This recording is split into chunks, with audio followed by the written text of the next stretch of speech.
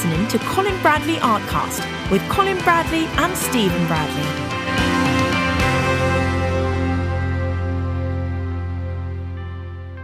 Hello and welcome to Colin Bradley Artcast. I'm Stephen Bradley.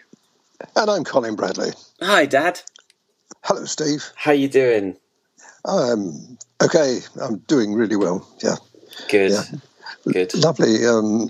Lovely to see things getting back to normality. I must admit, Mum and I went shopping this week. Yeah. Because, you know, we've been having our shopping delivered to us very kindly by your son and, not your son, my son, and, and your sister. Yeah. Which is very nice, but it was lovely to go out in the shops, and we chose our time, so we didn't have to queue up for ages. Brilliant. That was nice. So it is nice to get back. That must have felt like a bit of normal, a bit of relief to be able to go out and to a shop. It was very, we enjoyed it, and so we don't have to rely on anybody anymore. Which is, as I say, it was lovely for them to do it for us, but there's nothing like, doing your own thing. Yeah. Oh, yeah, exactly. I totally get that. Yeah, it is good. I hope that everyone out there their countries are sort of slowly reopening and their lives haven't been affected too much by all of this. It has been a real shake-up. It's quite hard to believe, really. It's been 3 months of I know. You know, that's mad, absolutely mad. But yeah, thank goodness, we're all okay, touch wood, and doing well, and we've been able to carry on with doing what we've been doing. So that's been good, and we've got lots more planned. We were just having a chat before we started recording about sort of the next thing that we're doing, and I've got to show you some things after this podcast, Dad, as well. A couple of other things that are going to be going on behind the scenes here that people will absolutely love. I can't wait. Every now and again I get really excited by what we're going to be doing, and I can't tell anyone about it. I know. Well, it's the same with my artwork that I've been doing. I'd love to. Every time I finish a picture, I really want to put that up. But of course, it's some way down the line now. Yeah. But you do get enthusiastic, and quite rightly so. Yeah. And you want it to sort of happen now. You don't want to wait. Yes, absolutely. I'm so impatient, and I'm in your position now, where I've got something going on behind the scenes here to do with Colin Bradley Art, and I can't share it yet because it's a way off.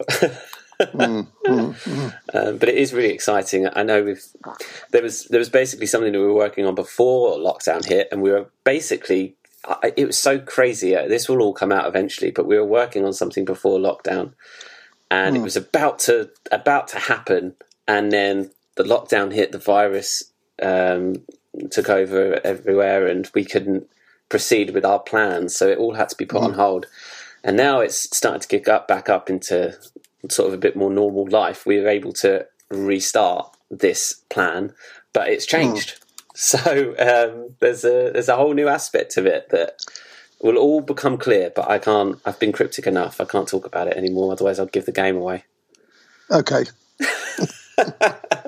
You're not even all caught up on it, Dad. That's the thing.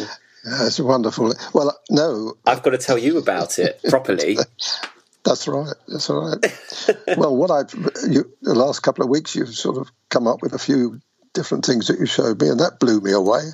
Wow, it's getting slicker. Yeah, that's the word. It's getting slicker now. We're getting more streamlined. Yeah, and it makes all of us pull our socks up a bit and think, oh, well, if I've got to do that, I've got to do that. Even my presentations, are changing because of things that you're doing. Yeah. I see what you've done. I thought, oh, well, in that case, I've got to sharpen this up or do that or whatever. And it's very good because it keeps us on our toes. Yeah, absolutely. We're always striving to make things better, aren't we, in some capacity or do a new project or, listen to what our members say and change things. Well, this is what creativity is all about, Steve. You know, when you're a creative person, you must have and keep having different ideas, advanced ideas, things that move. Otherwise, you get stale. And I, in my artwork, you've seen it over the years. I started off 30 odd years ago now, and there's been moments of that time, you know, that I've seen advances in my own work. Never more so, really, than in the last year. And you wouldn't think that, 30 odd years, but in the last year I've seen noticeable advances. Because we've used different papers, we've got different pencil or additional pencils, and it broadens you out, and you start thinking, well, if I can do this. And what we were talking about before we went on this podcast, I said to you, I need another direction. So we had a chat about it, and okay, that's what we need to do. So it's constant advancing, and as I say, constant creativity, and long may that continue. And it makes sense for the time, you know, in which you've taken on these new pencils and you've been using multiple brands together. Like, I was thinking as you were talking then about, you know, when we introduced all these other brands and you had all these pencils all around you suddenly, like, you're not going to be able to instantly know how to blend all of these pencils to like a really perfect ability from the go. Like, it takes time to, even at your level, to work things out and to go, right, oh, that's a good effect, or that's a good effect, because you're discovering something with every picture. Every picture from then on is built from more experience. So it would make sense now for you for this year, having spent some time and developed some projects with all of these brands of pencils, that you would become more experienced and the work would improve. It makes complete sense. Well, I've got two things that drive me. One is the pleasure that I get in finding new things and new techniques, and the satisfaction of being able to achieve what I set out to achieve. And the other thing I've got is the need to remember that people are following me, copying me, and I have to make sure that whatever I'm doing is possible for them to do as well.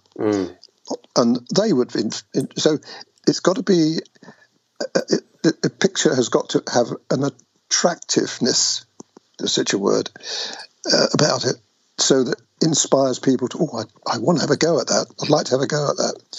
And so I've got two things, as I say, that drive me on this. It's not just my own personal satisfaction of being able to do something, but to also remember that I'm doing it for another reason.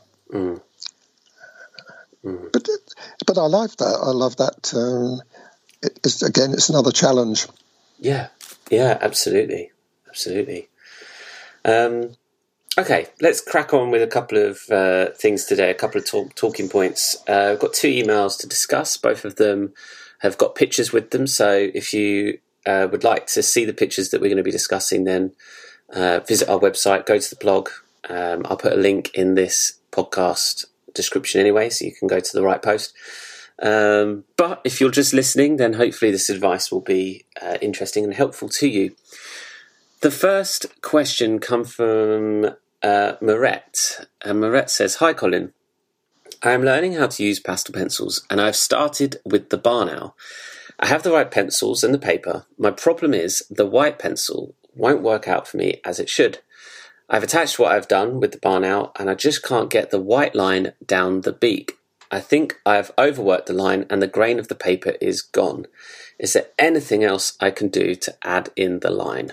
So we've got the picture up here. If you can see it if you're looking at the website, then you'll see the picture there. It's the white line down to the beak. It's a common thing, Dad, for the tooth of the paper to go on the Ingres for beginners, isn't it?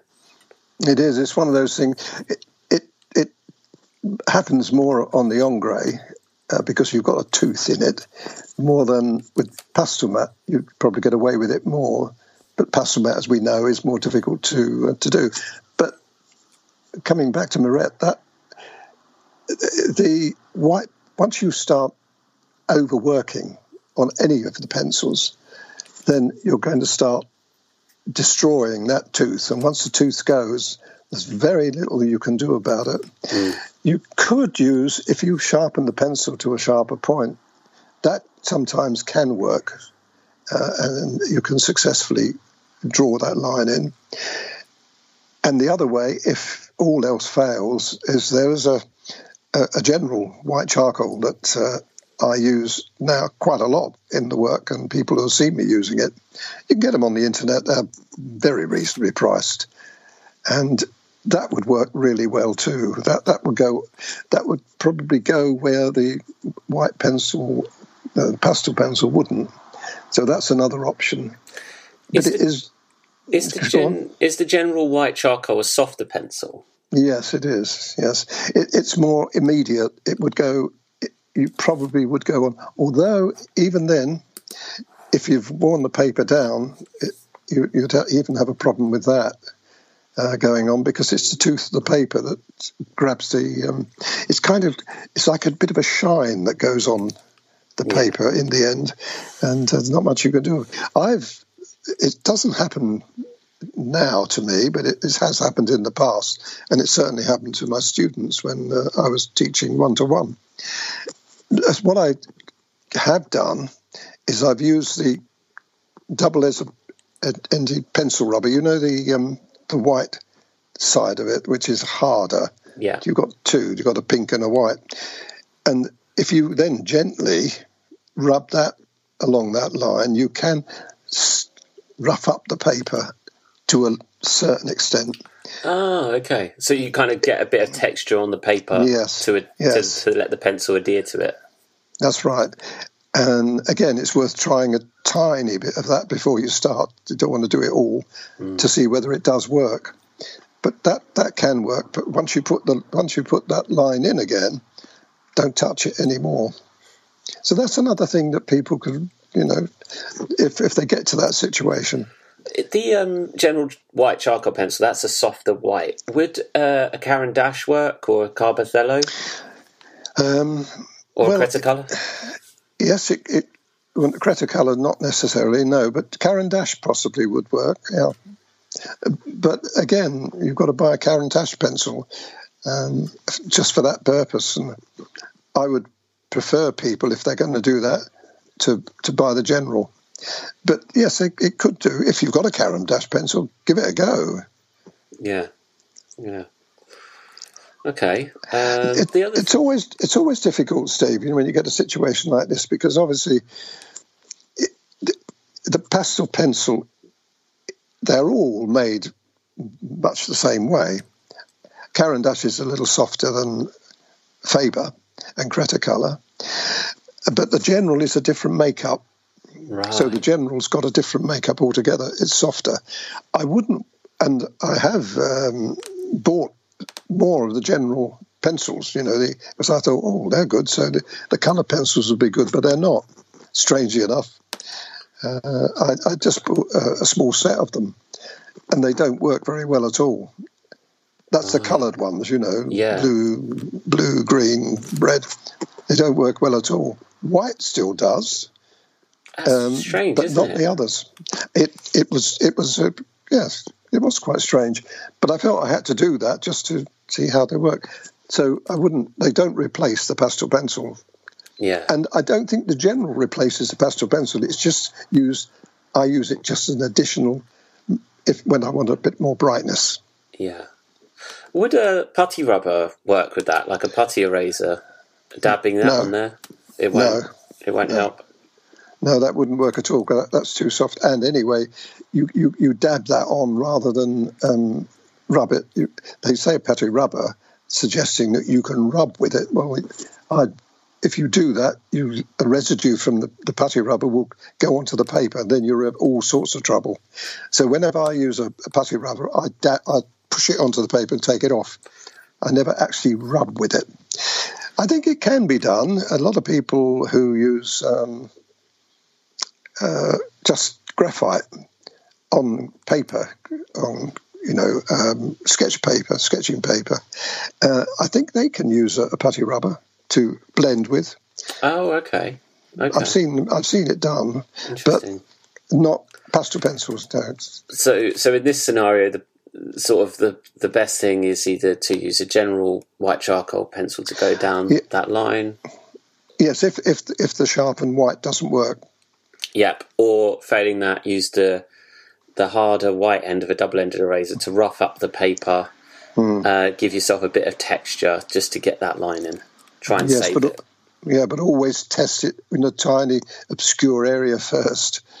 Otherwise, you could end up with even worse problems. Okay. All right. Well, plenty to take away from that, Maria. I hope that's been helpful to you and anyone else listening. Let's move on to the next one from Denise. Denise has sent over this gorgeous picture of a horse and this lady here, and has written in asking for some advice and help. And Denise says, the most difficult thing for me was getting the depth in the horse and the veins to show up as they should. I think the eye needed to be larger, and the girl was just trial and error, as I didn't have any tuition to help.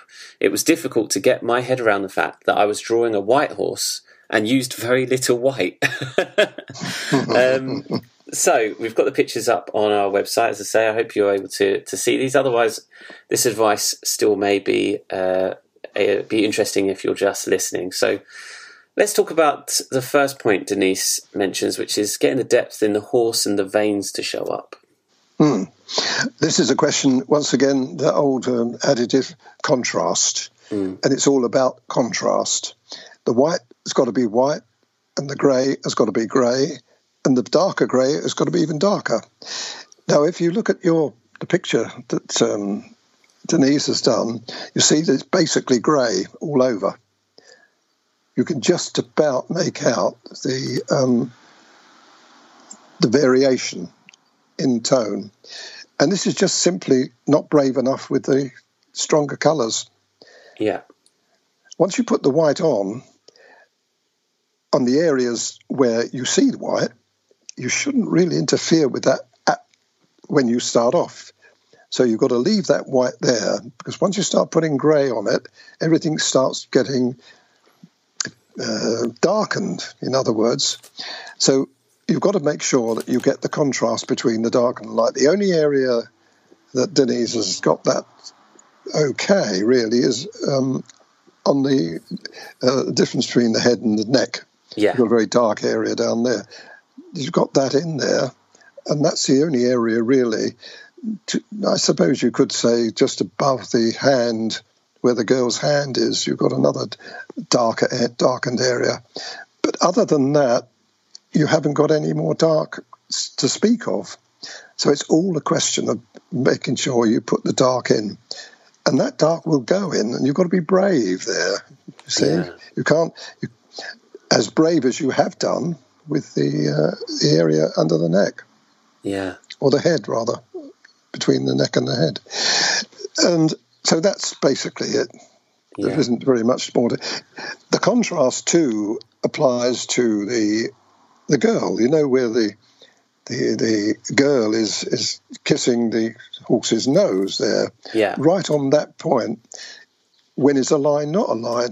I've told you this before. But what Denise has done, she's put a line down there.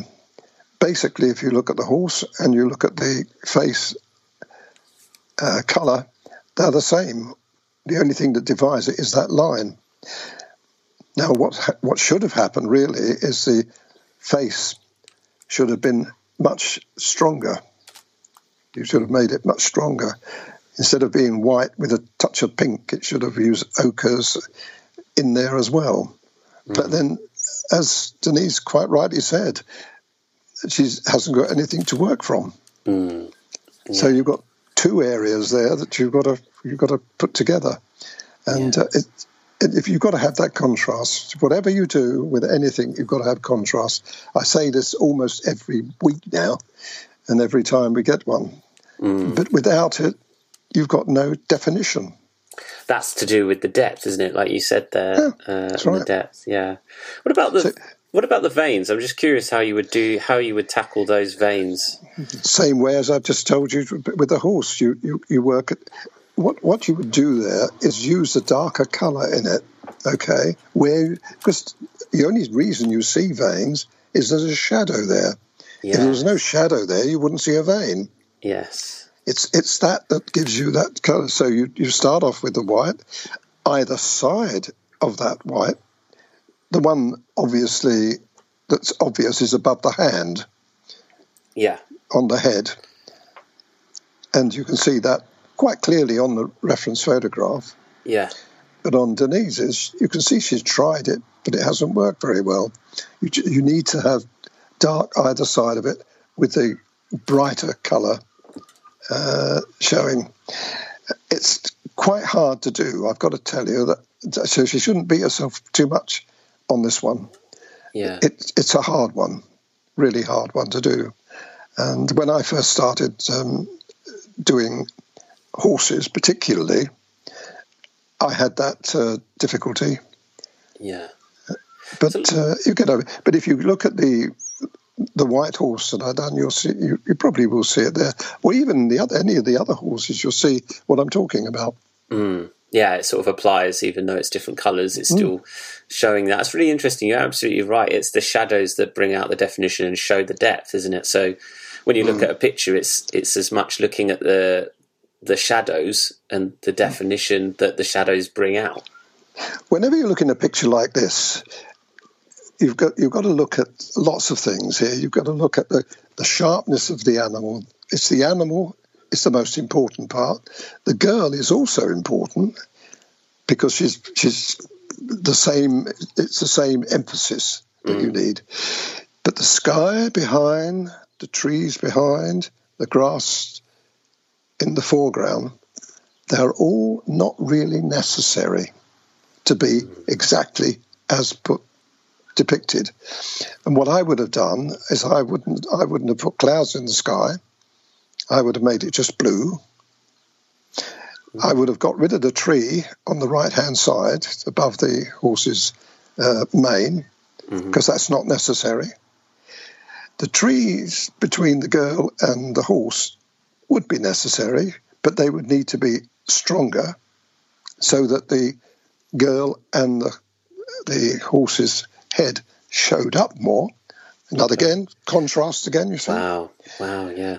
Now, the rest of it is much, much more difficult because grass, as we know, is a bit of a nightmare. Yeah. But I would have resisted putting all those colours in. I would have made it more two-tone rather than... And that's to bring your subjects to the forefront, right? To bring the focal point. Because it's interesting how we've moved on from contrast within the animal to contrast within the framework of the picture, and how elements come forward and elements subdue into the distance. That's right. That's right. Fascinating. But that's all goes to make that makes up your picture. You see, in the end. Yeah. The animal and the girl should pull focus, kind of thing. Absolutely. Yeah. Yeah. That's really interesting. I think that's really interesting. I hope people are finding that as fascinating as I am about the bit of the understanding of when you look at a picture now, of understanding where the contrast is in the picture and what you want to be the focus point and stuff. It's really good advice. Absolutely. And the other thing about the eye, that's the other... Yeah, she mentioned that Denise mentioned that the eye, she thinks the eye needed to be larger. Well, the eyes doesn't work really very well at all. One of the things you do is when you can't see an eye, you make it up. Yeah. And that's a bad mistake. You don't make eyes up. If you don't see it, don't do it. What you do is do what you see. Okay. Are you with me? If Denise had done what she saw there, she wouldn't have made up that eye because it doesn't look anything like that in the picture. Right. So it's sort of darker. It's sort of keeping that sort of, if you can't see it so much, still draw that you can't really see it. It sort of still create that ambiguity because that's what the picture is doing. Draw what you see. Yeah. In a situation like this, And elephants are very much like this. When you get an elephant, you can't see an eye. Yeah. You never see an eye. So you have to draw the implication of what you see. You can't draw it. If you try making it up, it doesn't look right, which is what Denise has done. Doesn't look right because she's made it up. If she'd strictly followed what she saw, she'd have got away with it. Yeah. And that includes the shading all the way around that eye. Not just the eye, it's the shading around it, which is equally important. Right. Okay. That little bit of light, you see that little bit of light on the bottom left-hand corner of the eye? It's quite a little sort of pinky white like that. Yeah. Now, where is that on Denise's picture? It's not there. But it's only there, and it's only prominent because of the shading all around it. Yeah. And that would have picked up. And it picks up. Little things like that can pick up on the impact of the eye. Mm. Okay. Interesting, isn't it? Okay. Yeah, there's a lot of aspects to looking at a picture, and God, it's so difficult to pick out. Without you telling me all this, I would not have picked out these little subtleties, and these are the things that hopefully really help other people and Denise listening to this, to look at in the next picture. It's seeing the picture through your eyes, which is fascinating, I think. Yes, there's another aspect to this as well that I mentioned, and this is all to do with shadows. The light source is directly above, straight down on the horse. This is not a good idea, really, but you can't change the sun. Yeah. So you've still got to copy what you see, but there are things that you could alter there slightly. The mane that falls between the ear and the eye. It falls over between the ears and then it goes down to the eye. Yeah. It creates a shadow on the horse. Yeah. Now that's a shadow of the hairs that are falling over there. Very, very difficult to represent that. Yeah. So what you do there is you stop that mane before it reaches the eye. Oh, really? You just shorten it so there's no shadow? That's right. You do the area above the eye, between the ears, you draw that in. Yeah. But stop before you get to the eye. Yeah. I mean, what I would do is just reshape that slightly, because if the horse flicked his head, it would be in a slightly different position. Yeah, it's a natural adjustment, what you're saying. It's not an unnatural position, yeah. But it creates a problem for anybody trying to do that area below the eye. Yeah. Yeah, so then make it so that you don't have to do it. That's it. You got it. I see it. Don't do what you don't have to. Yeah, don't make it more difficult on yourself.